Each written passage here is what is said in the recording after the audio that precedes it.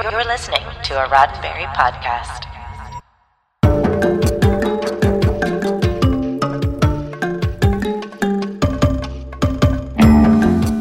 Welcome again to the same mission log time and the same mission log place where we discuss all the mission log things. It's Mission Log Live. I'm Norman Lau, and obviously I can't keep time straight at all. I'm Holly Amos. Hi, Holly Amos. Tonight we're going to be discussing Star Trek Discovery Season 4, Episode 1, Kobayashi Maru, which is, I hope everybody understands the title reference. I hope so. Yay! Yeah. Get your questions and comments ready and give us a call. You know how. Click on the Zoom meeting link or use the one tap on your smartphone or call us at 699-900-6833 and enter the meeting code and the password, and you will see this. You will see a screen and you'll be in the Earl Green room. Isn't that so cool? Clever. So clever. Right? And then Earl will get you on with us. Apologies, everyone, if I've had a little bit of a soft opening here. I haven't been on Mission Log Live for a while, and it shows. So I'm just kind of like flaking the rust off, the old warp nacelle. So it's time to say hi to everyone here. So let's go scroll all the way up. Holly, you looking for your pops? See if he's here. I saw him like something, so I'm sure that my parents are here. Hi, Mom and Dad. Let's say hi, Scott Palm. We have Sam, John Arminio. Good to see you. We have Paul. That's Paul. Check on 1. Let's see. Scrolling down. Carlos. Hello. Paul Harveth. Check on 2. Are we gonna get lucky and win the big bingo on 3? Let's see. Scott. Alan. Hello, Alan. Good to see you. Brian. John Cooley. That's already an automatic win. That's like, circle gets the square on a bingo card. And come on, Pauls. Are you serious? I only have 2? There's only 2 today. Makes me sad. Hi, Sam, and hi, Michael. Thanks for joining us. It's going to be a very exciting night because we are going to be talking about Season 4, Episode 1, Star Trek Discovery, Kobayashi Maru. And I don't know if anyone out there realizes this. Holly, I think you might, because we've been talking about this particular topic before we started the show. It is, in the United States, Thanksgiving week. It is Thanksgiving week. And Thanksgiving week gets crazy. Yeah, it's crazy. It's like going on vacation. I feel like I'm just trying to get everything done to be gone for like 2 days, which, by the way, like I have off. Like, it's not like I'm like they're just naturally built into, you get this time off. And I'm still like, oh, I have to have everything done. So like everyone's probably like either tomorrow or definitely Wednesday going to be rushing around doing a bunch of stuff. So here's what's going on in like the mission log universe. So on Thursday, we won't have a standard mission log dropping. So we have a bunch of other little mission logs dropping. So we have tomorrow on the 23rd, the final episode for Mission Log Prodigy, because we're going to be going on break until January the show is going 6th, on break. Because the show is going on break. Yeah. Long break. Yeah. That's a super, super long break. So we're doing Terra Firma tomorrow. Ashley V. Robinson and I are covering that. That happens tomorrow. 2 Mission Log, the Orville podcast, will also be released this week. So make sure that you go to Roddenberry Entertainment, subscribe to the Mission Log Orville, the Orville channel, and make sure you hit the subscribe button, and they will notify you when those get released. And then also, if you haven't been paying attention, we are in our 3rd or 4th week of Mission Log Engage, where we read emails. Hate mail. That's how John put it last week, and I was like, "Oh, did he?" I don't think it was. It's either great mail or challenging mail. I wouldn't call it hate mail. Challenging mail. Oh, but great and hate would rhyme. Okay, so we have great mail and hate mail. Hate mail for great mail for me, maybe hate mail for John. I don't know. But it's fun. We get to read. We get to engage with our listeners on the air, which is so much fun to do. So that's what's coming up with Mission Log. I want to spend a little time here catching up with you, Holly. How have you been? What's been going on? I mean, aside from you, being with John for 4 weeks in a row, I think. Yeah, I mean, we had some really good guests to kind of fill the void while we waited for Discovery to come back on the air. So that was nice. Mm-hmm. Had a couple sciencey people, which I always enjoy. Last week, I didn't talk very much because I was just like, science. Were you enamored with all the sciencey stuff? Yeah, and I mean Brandon, who was on the show last week, is actually a close friend of mine. So Okay. He's very smart and very articulate, and I was just like, "Yay, friend!" Oh, He was like, "You should have talked more." I was like, "I was just listening." Now, when you and Brandon like hang out together, is it the same way? You know, are you just so you start? All of my friends that work at JPL, when they like go on like a passionate rant about whatever like their field is, like Babak Perdosi, the NASA Mohawk guy, is one of my best friends, and he's an engineer. Mm-hmm. Brandon works in the education department and has a PhD in chemistry. He's getting a master's in geology right now. He already has a master's in education. Like these people are like, in terms of being smart, like they're way above me. And so when they go on a spiel about like, sometimes if I go on a Star Trek spiel, they'll all sit there and because that's my spiel. But when they go on a science or an engineering spiel, I'm like, I'm very interested. A lot of love in the room. You got to love that, right? My friends are so smart. So what do you say we jump into, I think, what people are probably getting ready to discuss in the Earl Green room? What do you think? Yeah. Let's jump right into it. So we're going to do the recap here for Star Trek Discovery, Season 4, Episode 1, Kobayashi Maru. Establishing diplomatic relationships with the Alshain 4 isn't as easy as Captain Burnham and Book had originally hoped.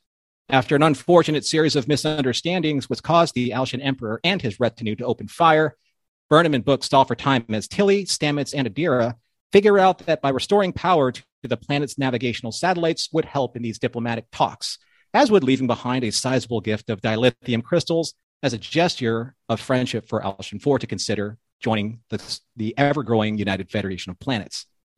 Meanwhile, on Kaminar, Su'Kal and Saru address the Kelpian Council with an appeal for them to consider sharing their gifts with a larger universe and to begin thinking outwardly instead of turning inwardly. Back on Discovery, Book leaves to attend his nephew Leto's coming-of-age ceremony on Kwejian as Burnham musters the courage for her next assignment, introducing the new Federation president. After acknowledging the growth of the Federation, with reverent observation of the newly constructed Archer space dock, celebrating the very first class of Starfleet Academy cadets, and lastly, introducing Federation President Rillick, Captain Burnham and her crew bask in a brief respite of celebration. Very brief, in fact, as Admiral Vance has urgent need for her and Discovery once again.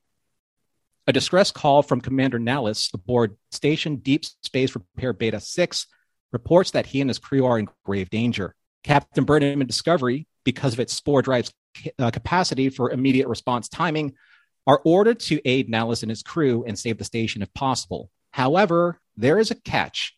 President Rillick insists on joining the rescue mission amidst several duly noted objections by Captain Burnham, who is primarily concerned for the president's safety. Back on Kwejian, both Book and Kayim watch over Leto with pride and reverence as they complete his coming-of-age ceremony. However, their celebration is interrupted by a strange and sudden flock of birds, which concerns Book enough to take to his ship and investigate. As Discovery approaches the station, Captain Burnham receives bridge-wide status reports, and they are grim. Sensors indicate that strange gravimetric distortions have caused the stations to spiral out of control. Tilly and Adira, the two most competent officers suited for this away team mission, are beamed over to aid Commander Nallis and his crew. Suddenly, waves of debris pound Discovery and the station, forcing Burnham to stretch Discovery's shields to the limit to protect all of them. Time is running out, and Burnham orders all hands on the station to evacuate, but transporters are down and the station's life pods are blocked by external debris. With her options rapidly disappearing, Burnham decides to leave her post and take a worker bee to free the shuttles, as President Rillick vehemently objects. After surviving a massive impact from wayward debris, Burnham eventually frees the one remaining shuttle pod access door, allowing Tilly and Adira to ferry the station's crew to safety before the station is destroyed. And just as soon as Discovery jumps to safety, the shuttle pod carrying Tilly, Adira, and Nallis suffers a catastrophic hit, killing Nallis in the process. Back on Kwejian, Book encounters unnerving flocks of dead birds plummeting from the sky. He warns Leto and Kayim to find safety as he pushes further into space, only to watch helplessly as a strange distortion obliterates Kwejian's moon. Later in the captain's ready room, President Rillick confesses to Burnham that she joined this mission not for a political stunt, as Burnham presumed. Rather, Rillick wanted to see how Burnham reacted to a Kobayashi Maru level situation in real time. Yes, the Kobayashi Maru, known throughout the history of Starfleet cadets as the unwinnable scenario designed to measure leadership potential and personal character. And after Rillick's assessment, she believes that Burnham, regardless of how brave or worthy her actions have been in getting Discovery and her crew to this point, is not ready for a command on one of Starfleet's newest vessels. However, President Rillick's final judgment will have to wait, as Book's ship suddenly arrives on Discovery under autopilot. After making his way to the bridge, Book tells everyone what happened near Quajon, but when Owo scans for his planet, to everyone's horror, especially Book's, the sensors show that Quajon has been destroyed. The end. Wow. Heavy. I mean, Quajon we didn't get to see for that long. And it's a really pretty planet, so I'm bummed. It was. Well, it was so hard to take in because everything was happening at such a rapid pace. I know that we probably have a few callers lining up, but I'd like to get to at least your first reactions, Holly, about this episode. So how did you feel about it? I have mixed feelings on this episode. I feel like the morals and the messages are completely running in line with what we are used to in Star Trek. The challenges of the needs of the many and the needs of the few, and, you know, sacrificing when you probably shouldn't because you're putting a bunch of other people at risk. Like, great. I feel like a lot of the storytelling was very reminiscent. There are sections of each part of this story that is reminiscent of something else that's already happened in Star Trek. And I'm always just like, can we be a little bit more original? Quajon exploding. I was like, that's like Vulcan. Yeah. Like, even Book's reaction is very similar to Spock Prime watching it get destroyed in the 2009 film. It's sad, but we've already done this.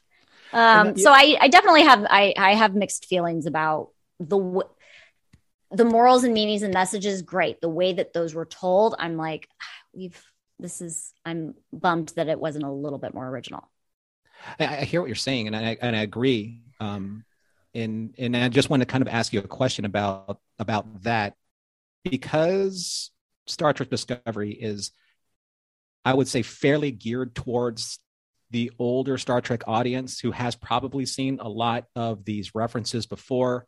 Do you think that it is maybe resonates with them the same way it's resonating with you? Like, yeah, we've been there. Because there was a scene with President Rillick and Burnham at the end where I felt like if you just interchanged them with Kirk and Savick, Kirk was saying, this is a test of character. It's not about who wins or loses. And Savick's like, what goes a test if there's no way to win? There's that whole dynamic that's going on in The Wrath of Khan. I know, folks, I haven't quoted it specifically correctly, but you know what I mean. And I think that almost that same conversation is just continuing with the two of them, 30 something years later? Yeah. Like after the fact. That's how I felt. Listen, I'm not opposed to that message being reiterated, because I think that at the core of Starfleet, like, that's one of the things that they sort of, drill. I mean, even they drill into their cadets, they drill into even all the way up to, the command test. Because if you think about the episode of TNG, Thine Own Self, the B story in Thy Own Self is when Troy is taking that command test and she can't figure out how to pass it. She keeps failing, and she's asking Riker basically to like tell her what the answer is. And he's like, I can't. The answer ends up being she has to command Geordi to his death to save the rest of the crew. So like, this is not a new concept. It just, right. I'm not opposed to repeating that and reiterating it. I just wish that I felt like it was like in a newer way. I did feel that Burnham's pushback was pretty fresh, though, from the perspective of this conversation, because it was a little bit of, I'm not sure if this is the right term, but a little bit of a straw man argument, because the president saying you're not ready based on my observations. She's like, I brought Discovery like 900 years through time. Right. No one else has done that. No one else has done what I've done. And the president's like, you're right. But this is completely different. This is a completely different situation, because we don't even know how you will be tested with these new ships. Right. And the president calls her out on, putting people and situations like as more important and wanting to save everybody. And like, you can't always save everybody. It's a mathematical, improbability that you're going to save everybody. And Burnham basically was like, I don't see that as like a bad thing, me wanting to save everybody. But so, I see her argument is like, she wants to save everybody, but she's in the captain's chair now, and you're going to have to make a sacrifice every now and again when you get in a tough spot. So I'm going to ask you this question. I asked John this, John Champion, because I just wanted to springboard this off him and see how he felt. And I want to ask this to you, to our caller, Mike, who's waiting to join us, and then everyone else out there in the crowd. So in the Wrath of Khan, these two elements, the Kobayashi Maru and the Vulcan philosophy of the needs of the many outweigh the needs of the few or the one, they weren't necessarily directly connected until Spock said one line in concert with the other line when he was dying in the warp core chamber, after he said ship out of danger. They were still separate up until 2009 when they introduced Spock as the officer who created the Kobayashi Maru scenario.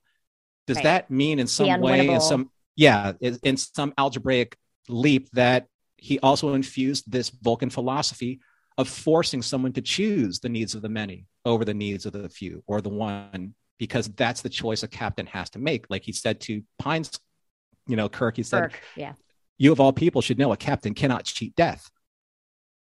Ooh, them fighting words. Yeah, but these are, at one point in time, they were two separate ideals. And now, since 2009, they almost seem like they're part of the same coin. They're opposite sides of the same coin. So I don't want necessarily to answer right now. I want to get to Mike as a caller. Maybe Mike wants to be able to chime in on this. So Earl, why don't you go ahead and bring Mike in, and let's see if he has anything intelligent to say to us, because I know he will. Because I love you, Mike. That's definitely a big leap. Actually, at this point, I think I'm just calling in just to say hi, because Holly made all of my points for me. So, did I? Yeah, thank you very much. No, don't be sorry. It validated what I was thinking. So, definitely a lot of things we saw already. Boy, just from the Star Trek Into Darkness opening of the show. Yeah, that too. Cliff. I was like, we're jumping off cliffs again. Yep. Also, I was like, why is Book there? She says why, but my immediate reaction was like, why is Book there? He's not in Starfleet. Why is he there on a diplomatic mission? She says why.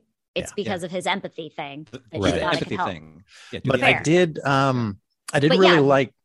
Very Into Darkness, right? Yeah, very Into Darkness in the beginning.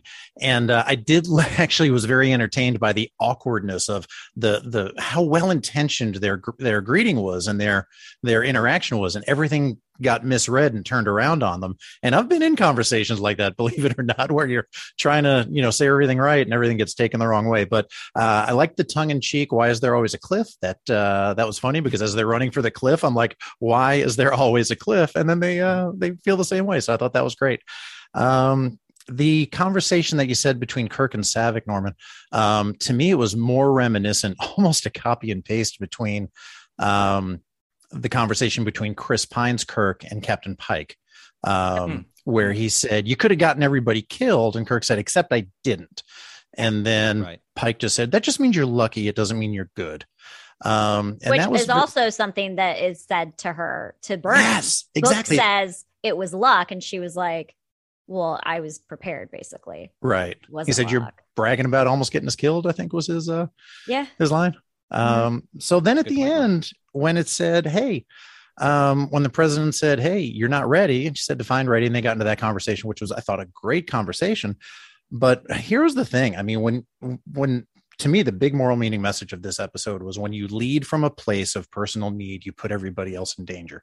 When you lead from a place of personal agenda, of your needs versus the people who are in your charge, you're not making decisions for the right reason. And you could get everybody killed. And Burnham's counter to that was, except I didn't. Right. And again, it's luck at this point. It's not making your decisions based on the right decision-making factors. To that point too, and this is also something that bothered me that we haven't brought up yet. Adira goes over to the station with Tilly to try to help them get back on track, and then stuff goes awry and they have to leave the station. when they're talking to Stamets about what's going on, his first reaction is Adira okay? And then he's like, oh, and everybody else. Right. And then at the end of it, when they finally make it into the bay and Colbert comes into the frame, he's looking for Adira. Like, where's Adira? And I get it. Like, they feel a level of parenthood towards Adira. And I get it. But also, like, the captain of that station was dying underneath this. Like, he was dead by the time we got to him. Was he still alive? And you were messing with Adira? Adira's fine. Like, why is everybody so concerned about Adira when all this other stuff is going on? Again, I get it. They have a parental sort of relationship, but that's completely inappropriate given the fact that you were trained to be responding to everything, not just one person. Right. Yes, and I think, I'm one sorry, second, Mike. Mike. I wanted to jump in here with some really good comments coming in from from John Cooley. Now, John Cooley has this great point being made about, is the UFB president's criticism of Captain Burnham a contemporary rebuke of Captain Kirk? I don't know how I feel about that. What are your thoughts on that? Well, I kind of feel like the Captain Kirk that has become a caricature of the original series Captain Kirk probably started around Star Trek II, if not a little bit later in the series. You know, he was a by the book kind of guy in the original series who always put his crew and his ship first. And I think that's why I looked up to him so much. And then later on, as we got deeper and deeper into the movies, it became kind of this hot-headed, didn't follow the rules kind of character, which I'm going to steal a ship to go get Spock. Yeah. You're going to steal a ship to go get one person. Listen, love Spock. Glad we got him back. Cool. But they probably not what you were trained to do. Would that be an arguable point, saying that they were past the prime of their careers, you know, when they were doing it like for the right reasons, even though they were trained to do it differently? Well, I think the further you are in your career, the less you have to lose in some ways. If you're that much closer to retirement, if you're that much closer to being able to say, look, this will be my last big act, I'm going to go save my friend, and then we'll be done. So it does make a little bit of sense. But, you know, Kirk is this, you know, rule breaking, hothead, shoot from the hip, cowboy diplomacy kind of guy. Well, from that Abrams doesn't, movies you're talking about. Yeah. Yeah. Abrams movies. And I'm, yes, Abrams, as well as from about Star Trek 2.5, maybe Star Trek 3 on. Yeah. But I know you got some other people after me. So just a couple of things. I think my favorite part of the episode was Detmer hugging the donkey. So that was yeah, she was. So I thought that was definitely a lot of fun. And I forget my other points. So thanks so much for having me on. And I'll look forward to enjoying the rest of the show. Have a happy Thanksgiving. Be safe out there. Thanks so much. Okay. Talk to you soon. We haven't talked about the Archer thing either, which was about the most exciting part of the episode for me. Let's do it. If you I started crying. If you feel solid enough to start talking. Listen, I love a good deep cut. Also, from the standpoint of like questioning all of these things, like, you know, Kirk going to save Spock. If he hadn't done that, we wouldn't have had a movie. It's entertainment. Like we would have wrapped that movie up real quick if he had been like, well, I just have to follow the rules and we can't go. So I get that. But anyways, I love a good deep cut, and I'm glad Enterprise is starting to get some of those.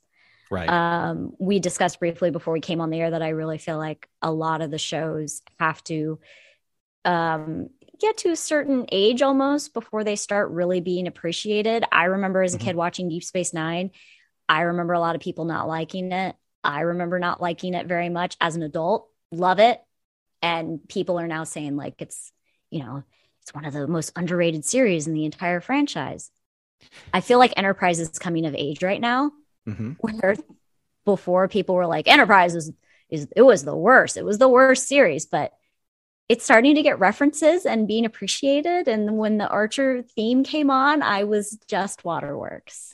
It took me aback. It took my breath away for a second where they're saying, you know, this is the Archer, you know, engineering or whatever they called it. I was like, Space dock. What? Archer? And then it like yeah, which by the way should have been the theme song and was supposed to be the theme song, but then you know stuff went down. I know. But she says in her speech, she makes a reference like one of the original goals was scientific exploration. And I was like, yeah, the NX-01, that was there. And then Archer and then the theme. And I was like, yeah, that was a good reference. It was a great reference. I think it's fair to say that some of the writers, that are working on these shows now were probably of age when they were, maybe discovering Star Trek for the first time with Enterprise. And that was their Star Trek. So now they're incorporating their love of why they got into Star Trek, maybe into their writing here and there. And it just makes sense since that's about 20 years ago. Yeah, that makes sense. But I also think that it was a natural fit too, right? Because they're basically rebuilding the United Federation of Planets. Right. And Starfleet Academy is becoming a thing again. And why not talk about Archer, who was like the person that the captain, the first captain, first captain. He helped establish all of this. Like that's a huge part of the storyline of Enterprise. The entirety of the show is them founding the United Federation of Planets. Yeah, it's a nice bookend. And he was president. From there to getting from there to here. Sorry. Oh my God. I had to do that. Thank you very much. Mike is still on camera and he's clapping. I will be here all night. Before we get to our next caller, I just wanted to take a break here to talk about where else you can have this much fun, because this much fun is clearly illegal, or it would cost you so much gold press latinum under the table to do so. And that's Patreon. So patreon.com/missionlog is where you can find how to subscribe to our Discord channel, which is where for as the low price of $1 a month, you can join our Discord. You can join a huge and wonderful community of Star Trek fans, of fans of so many different types of fandoms, because the fandoms are just being shared with and explored on a daily basis. That's where I think all of this conversation continues organically after you listen to the podcast, after you watch the YouTube videos, after you're done with Mission Log Live. Check it out. If you want to find somewhere that you feel you want to express more of your fandom love, knowledge, and enthusiasm for Star Trek and more, please join us at patreon.com/missionlog. And that is it in a nutshell. That is my spiel in a nutshell. So we're going to get to our next caller here. And he is none short of wit, our meme master extraordinaire, the guy that everyone wants probably hit when they see his memes every single week on when Mission Log drops, because they're jealous of his talent, not because they're angry at what he says. What's up, Alan? I feel like I don't know. So okay, wait, hold on a second. It's like the reason why I'm doing like these grand introductions because I was watching last night. I'm sorry, A Knight's Tale, and I feel like Chaucer. Like he just riles up the crowd. He gets everybody into a froth, and then just announces his knight extraordinaire. That's boom, you. Don't boom, disappoint me. Boom, boom. See? Yeah, there we go. Yeah, I chant. Believe me, I thank you, Norman. I hope to live up to that great introduction. Pressure. It's oh boy, yeah. I feel like I can run hot and cold sometimes. So we'll see how this goes. You were, for example, possibly the first of many hot takes. I agree with you guys about the Archer space dock and how great it was to hear that song or hear the theme music. But wouldn't it have been a baller choice to just drop a little bit of Faith of the Heart in there? No, it would not have been. I don't hate that song either. Yeah. I don't know. I like Archer's theme better is the thing. I don't dislike that song. I just think Archer's theme would have been better. And it was supposed to be the theme, and then they made it the end theme. Alan, have to think of the needs of the many in this situation. Oh, of course, yeah. No, just unabashedly, I do enjoy that song, and I'm a fan. I've karaoke'd that song, so I'm a supporter. So Roger McCoy in the chat is talking about how there's a lot of Archer references. He's not wrong. It was referenced in Nemesis, Star Trek 2009, of course, the Prize to Beagle, Discovery Season 1, Lower Decks Season 1, NX-01 is seen in Into Darkness and Prodigy. With the exception of Nemesis, everything else is pretty nowish. Yeah. Which is what I mean by like past, Enterprise's shelf date for sure. Yes. Yeah. I mean, I think there that's are true. A lot of references, and I hope there's more. Keep going. Yeah, I do think that's true of just about everything. Especially pop culture wise, is that another thing that's on right now contemporaneously to Discovery is the new Doctor Who, and everybody hates the new Doctor Who until about 5 years from now when they hate that Doctor Who, and so and the stuff that we're watching now. Exactly. Yeah. Everything gets better with the passage of time, and nostalgia is a hell of a drug. Yeah. Yeah. So there's that age old saying, and I don't want to insult anyone in the audience out there. I'm just saying it because it's the saying is that customers don't know what they want, but they know until they don't they don't know what they want, but they know what they don't like. Yeah. So you're stuck in this repeating pattern of, well, you know what? We might as well make the show that we know we can make, that we trust that we can make, that we trust in our teams that can be made. And sooner or later, you're going to have a certain segment of the audience that you're always going to have to win over regardless, especially in today's day and age where one person's opinion can turn into wildfire and becomes everyone's opinion. I will say this on the air. I said it on Mission Log before. I'll say it again. I think Rotten Tomatoes is the absolute worst thing that's ever happened to fandom in the history of fandom, because it makes people have opinions before they actually watch anything. Yeah. And I think that's so dangerous. The sort of the economy of opinions and the sort of valuation of opinion is a very dangerous thing. I remember reading a book many years ago called what is it called? But it was I think it was a Cory Doctorow book about living in sort of like a post future version of Walt Disney World, and the most terrifying thing about that book was him positing a reputation economy where how much you had and how much you were worth was based on what other people thought of you rather than your actual skills and abilities. And I think Captain Mike, if you're still here, you might be running into this in a couple weeks. Yeah, pretty soon for the Orville podcast. Yeah, but yeah, that was a terrifying concept then, and it continues to be. If I remember the name of the book, I'll pop it in the chat when I get off. But yeah, I think, Holly, I kind of agree with you. I had to sort of sit with this episode a little bit to see how I ultimately felt about it. I think I kind of had the same questions, especially about the ending that you did. And I do think that it sort of comes down to, for me, that it wasn't really a questioning of Burnham's decisions. It was a question of her motives and, what was behind her, her reasoning to, stick it out. And, was that worth it? We can say that, yeah, it was probably worth it this time because it worked.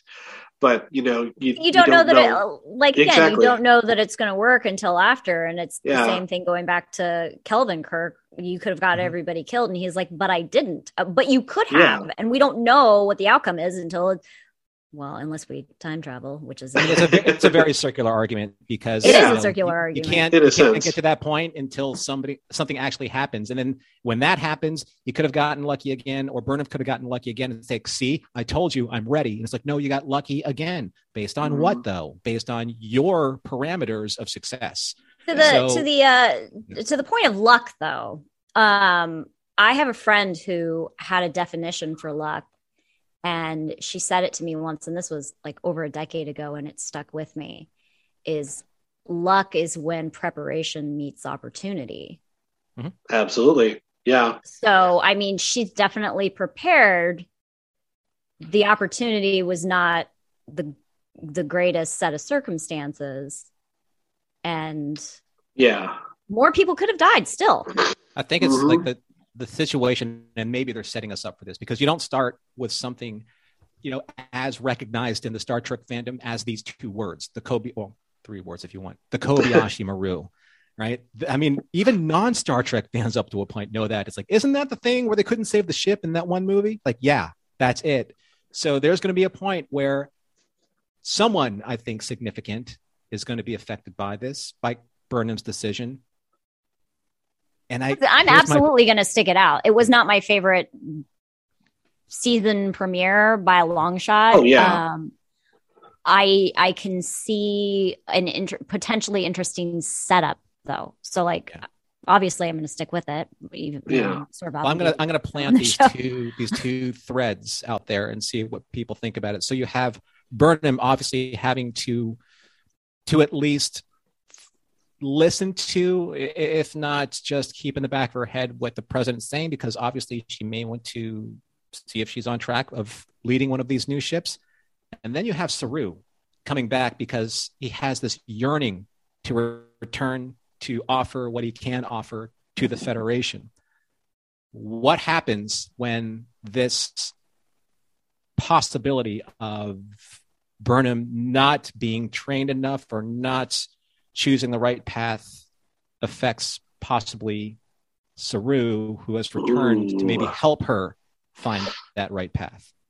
Yeah, I mean, Saru he's a little bit of a Jiminy Cricket figure for her, I suppose. He's kind of been. He's also a lot of a Spock. He's also a lot of a Spock-like character right now. Yeah. Kind of like when I saw him on Kaminar as being like Spock on Vulcan before he chose not to finalize the Kolinar. And now Saru's like, no, there's something else out there. Well, actually, Sukar said this, but he said, there's something else out there yet for you to finish. So Saru's going to return a la Spock. We'll see what happens. I mean, and he's a complete wild card. Like, there wasn't enough of a setup for, I don't think, anybody to know like which way it's going to go in terms of the storyline as it relates to Saru. I'm glad they brought him back, obviously. Yeah. Oh, yeah. I love seeing Doug. Always love seeing Doug. Okay, Alan. So one last thought before we let you go so we can get on to calls. Makes me sad. No, just again, I love. This is a great. It's a interesting start to what will hopefully be a good season, and I guess we all get to jump off that cliff together. And another cliff. Speaking as I was saying in the green room earlier. Yeah, I was speaking in the green room earlier that as someone who lives in Iowa, I've been looking for that 2009 Star Trek cliff for a long time, and I just haven't found it. It's got to be out there somewhere, right?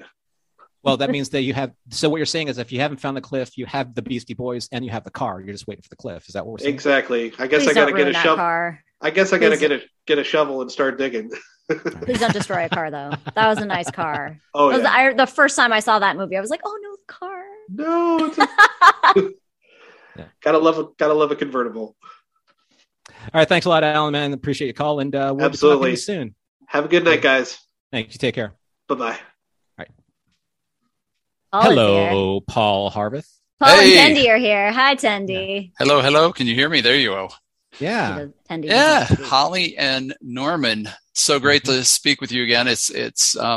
I share Holly's view last week with the scientist. Just amazing listening and chatting with that gentleman. It was an amazing show last week. You were a great caller too. I was hoping that some teachers would call in because that's ultimately like what his main job is right now. But thank you for calling in because it was you guys. That was when I was like, yeah, I could. It was such a good conversation. I could have talked to him for a while. Professionally, we shared a lot. But let's get on to just disco here. First of all, I just got she's been a captain for what, 4 months now? Is that what we figured out? Because Saru has been on the other planet for 4 months. Yeah. 5 months. Yeah. Yeah. He was a captain for maybe 8 months total because he was captain before. Why would either of these people pretend to think they're qualified enough to move on to whatever the president has in store? I mean, think about that tenure alone. They're learning curve. They're smart. They're qualified in certain things. I mean, she's obviously the best time traveler, right? She dragged a whole bunch of people with her, but really, I don't know. But that's I think what the president was trying to say is like there's no one's denying what you did. No one's denying that you were able to make the hard choices to get your people and the ship intact for the most part and mostly alive up until this point. That is on record. We can't change the past. You've proven that. However, luck does not make a leader. My point exactly. I think it's presumptive arrogance on her part to think she's qualified. I think she's too young, too brash, too inexperienced.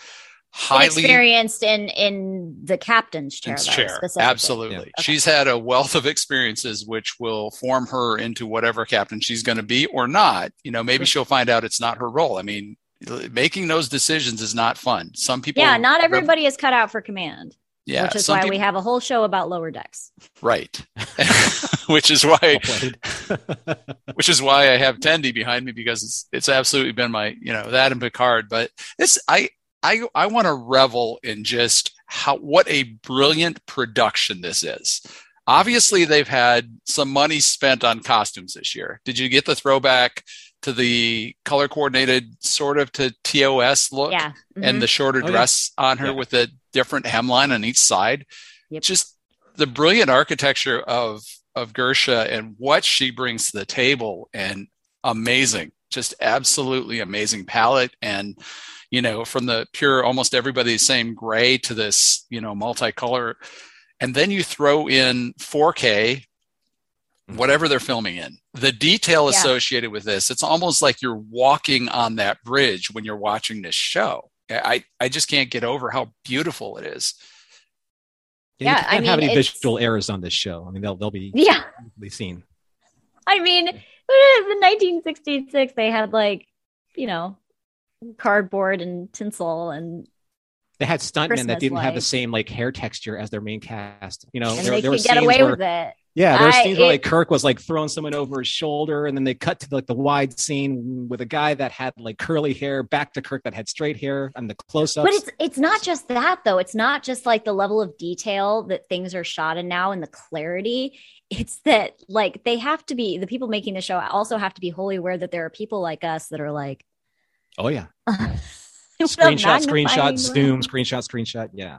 That kind of stuff. They're doing a great job. Visually, it's stunning. I mean, it should be. Their budget for each episode is like a Hollywood film, so use that money appropriately. Good word, Carlos Perez in the chat. Sumptuous. Sumptuous. That is a good way to put it.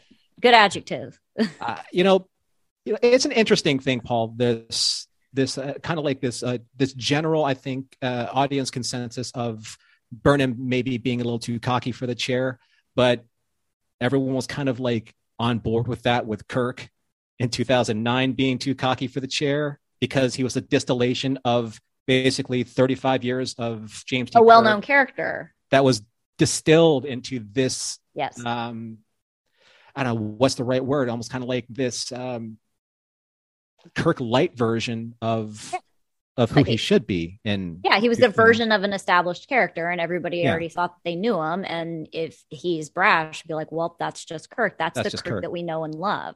Right. But Burnham is a new character. But I think that the expectation is get the cocky character because they can handle the command. That's kind of the tradition of certain Star Trek characters.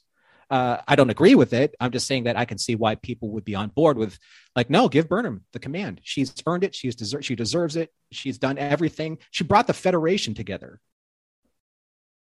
Is that a point that can be disputed? But did she, or was it circumstantial? Some people would say there's no difference. Okay. So I'm just opening up the kind of the exploration of these points. Everything that she did in season 3 to save Su'Kal and then stop the dilithium from exploding and all that stuff, that was on her watch, luck or not. So she's hey, look, I get that you're not vibing on me, President Rillick, but look at my track record, right? I mean, I've done stuff that none of you have ever done. Does that deserve leadership? Does that deserve promotion? I don't know.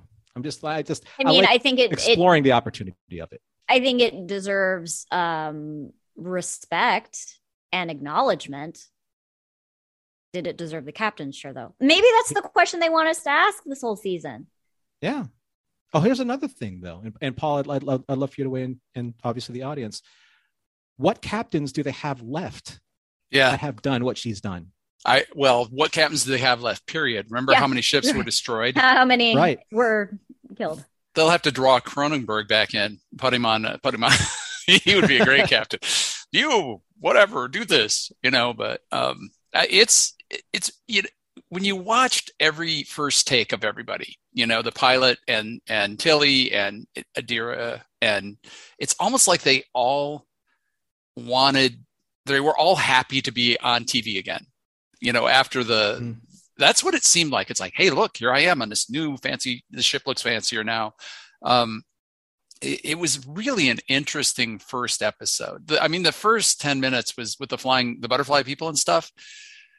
It was just a little, I don't want to say corny, but it was a lot like the movie, the one, what was that, 2000, the second one, right? Or the third one. It's Into Darkness. That whole start reminded me of that, but it was just like, okay, well, I'm going to be peacemaker here by giving you something. And I'm a very pragmatic guy. He reminded me sort of Lars. We go back to Lars from Deep Space Nine. We talked about him, her antagonist there, the guy she was negotiating with was very interesting. But, it just sort of slow rolled. And I don't know, the ending I thought was a little intense. Did you have to destroy yet another planet? I don't know. There's a lot going on. Obviously that's going to be a huge part of the series. They're going to be trying to figure, or this season, they're going to be trying to figure out what this crazy anomaly is that destroyed the planet and, knocked this station off course. And then bigger questions like, does she deserve to be in the captaincy? Can we also talk about how many Lucians there are? Oh, yeah. Right. Which is Morn's race. Morn. There's so many Morns. Like, where are they coming from? What is going on their planet? I would like to know. Something I want to, Holly, I want to ask you this directly, as as a person who's farther along in this business than I go back to the original series. Oh, Lorian. Sorry, not Lucian. Lorian. God, keep going. Close enough. Do you find this episode disjointed and too fast? Is there too much in an episode, or is this what somebody of your age is used to? It's. Oh, that's a good question. I just sometimes it's just overwhelming. As fast as Lower Decks is, at least I've caught on to it. But this one just moves along and so fast and so much coming at me. It's like you don't have a chance to chew on anything. It just jumps and jumps. Right. Well, first of all, I think that it being the first episode, it's not to be expected, but it's understood because they're trying to set up the entire season, right? So there's a lot going on. And I felt like this episode happened almost like in real time, which I was a huge fan of the show 24, which was, groundbreaking in doing everything in real time. And Jack never basically getting a bathroom break. When did he pee? So I like the fast-paced stuff. I feel like Lower Decks is a little bit of a different animal because it's animated adult, and that is sort of the shtick for those kinds of shows, like quick-witted. And it's also only a half hour, so they have to shove everything in. I don't expect every episode of this season to be what it was, which was extremely fast-paced, almost happening in real time, and having like 30 different storylines going on at the same time. I think it was just the setup of the season. I don't not enjoy it, but I can understand how people do. I like stuff that's serialized. I like that big storytelling and it being which is what Discovery is. My dad, who was watching, not a big fan of serialized stuff. Even when Deep Space Nine went to semi-serialized near the end of its run, and we went into the Dominion War, he was not really on board with it. And to be fair, we couldn't consume it the same way we can now, which is basically whenever we want because it's on a streaming service. If we were out and missed an episode of Deep Space Nine, and didn't press record or like have our VCR record it, like we were lost. So it's a different way of consuming everything, which I think reflects on the way that things are being made now. I don't expect it to be this quick. I enjoyed it. I like fast storytelling. I understand why people don't, though. Yeah, I would think that, comparing back to, let's say, TOS or even TNG, I would think one of these storylines would have been the entire show, like getting the people from the one ship to the other, or from the out of control space station, and building more drama in that. It's like you almost like, well, okay, they're going to make it, right? Well, are they or aren't they? Let's really focus on the Kobayashi Maru part of it. Yet you have the line with Saru. There's that storyline, and then you have the other one with the planet being destroyed. It's just so much coming at you that it's like they all sort of become, okay, well, this is sort of normal now, instead of any of them being a real physical impact on your soul or your psyche. It's like, and all of them should have been. All of them should have been. Each one of those, if the way that they told the story for Discovery was bottle episodes, which is what I grew up with, TNG was bottle episodes. The original series bottle episodes, where it's a contained storyline. The characters develop through the entire series in each season, but by and large, they're freestanding storylines. Discovery is not told the same way. And absolutely, this kind of storytelling, again, is a reflection on the way that we consume media now. Like, we don't have to wait for it. We can watch it whenever we want. You don't miss it. It's on the streaming service. You can access it whenever you want. So I think that each one of the storylines that was going on in this episode absolutely could have been a singular episode, singular bottle episode. That's not the way that they're telling stories now. Yep. That being said, Strange New Worlds is supposed to be bottle episodes. We'll see. I hope. And I just wanted to say that with as much they packed into this episode, I don't mind it as much as long as they stay focused on these obviously three different stories. You have the Burnham story, you have the Saru story, and you have the book story. Yeah, I don't want a sloppy wrap up of any of them. I don't want one of them to sort of fall by the wayside and then to be like, oh, well, we wrapped this up in a nice tidy bow very like quickly and sloppily. Like, I'm not down. And I also don't want them to deviate from this, because in a 10 episode format, you only have now 9 hours ish to tell the rest of this story, of which I don't want to see any of this divert into the mirror universe ever. Yeah, I'm done with them. I think I said that last season too. I was like, can we be done?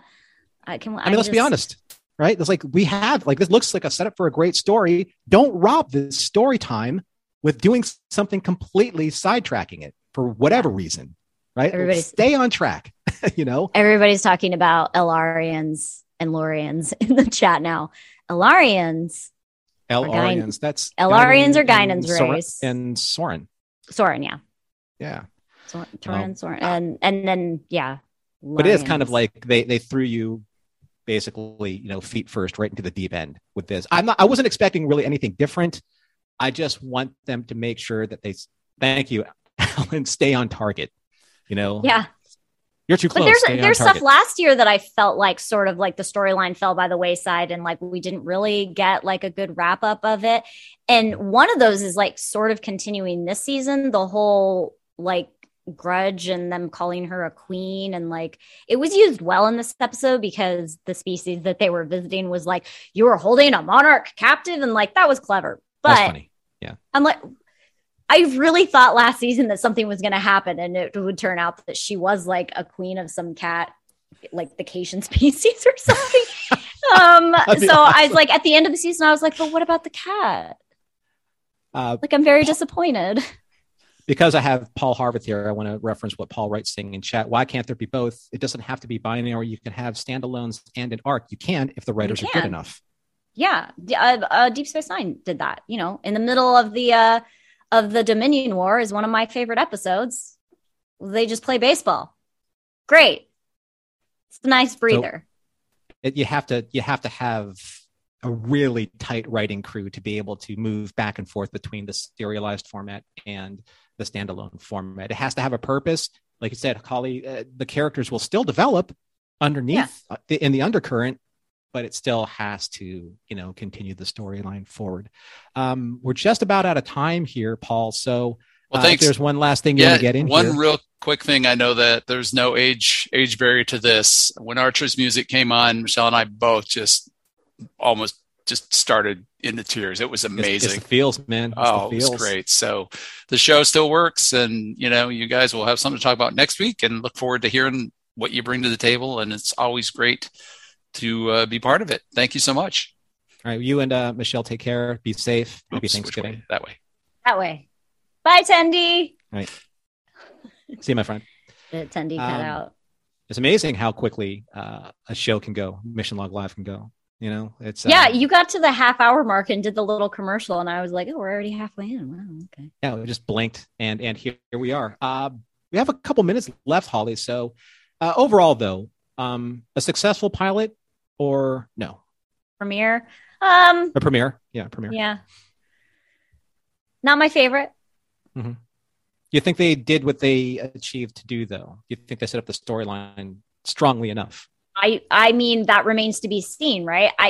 The potential for them to have set up several storylines for the entire arc of this season was great. Unfortunately, the downfall is like we really felt bombarded by a lot of new information, and everything's happening at the same time. Again, almost in real. The fact that it was almost in real time is really bizarre to me, because I don't feel like that.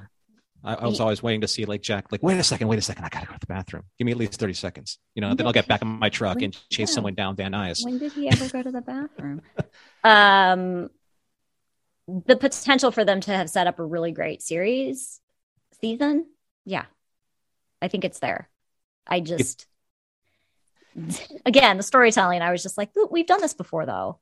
Well, I guess they couldn't come up with more clever or new ways of telling the story, with the same story. I mean, because, they start with a vague story arc, and then start dropping in the details and why this and why that. And I mean, that's how I understand the writing to be.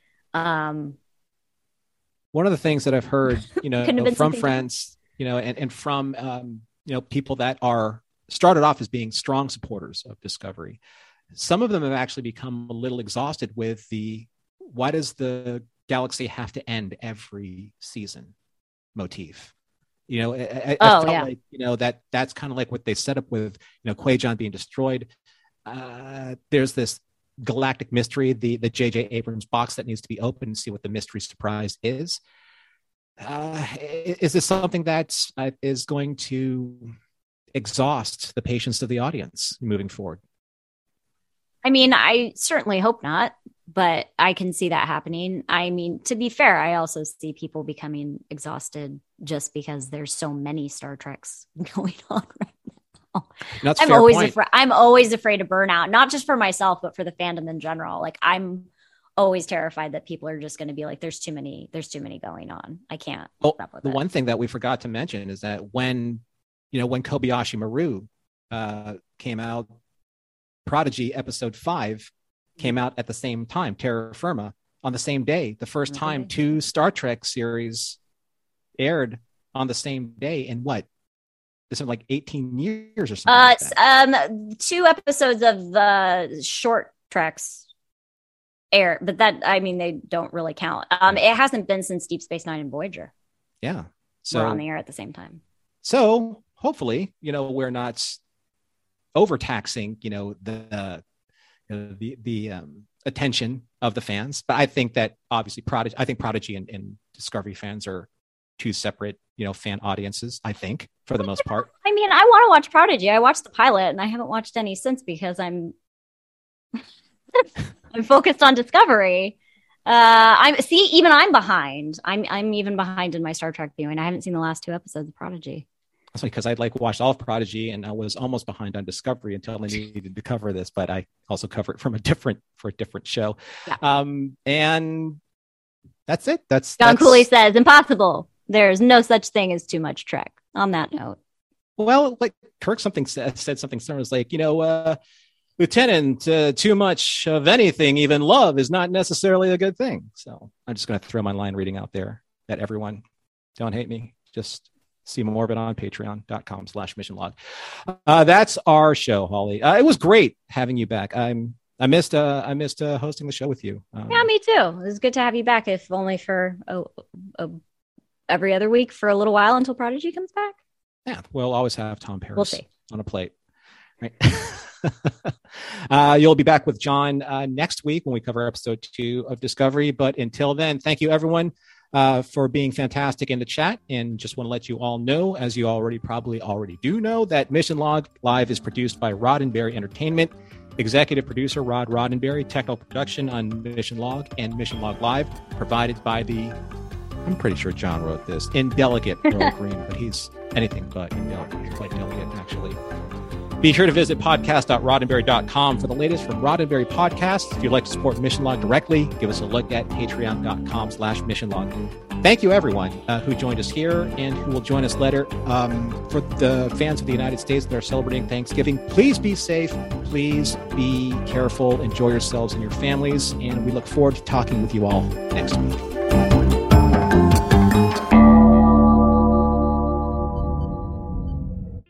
This is a Roddenberry podcast. For more great podcasts, visit podcast.roddenberry.com.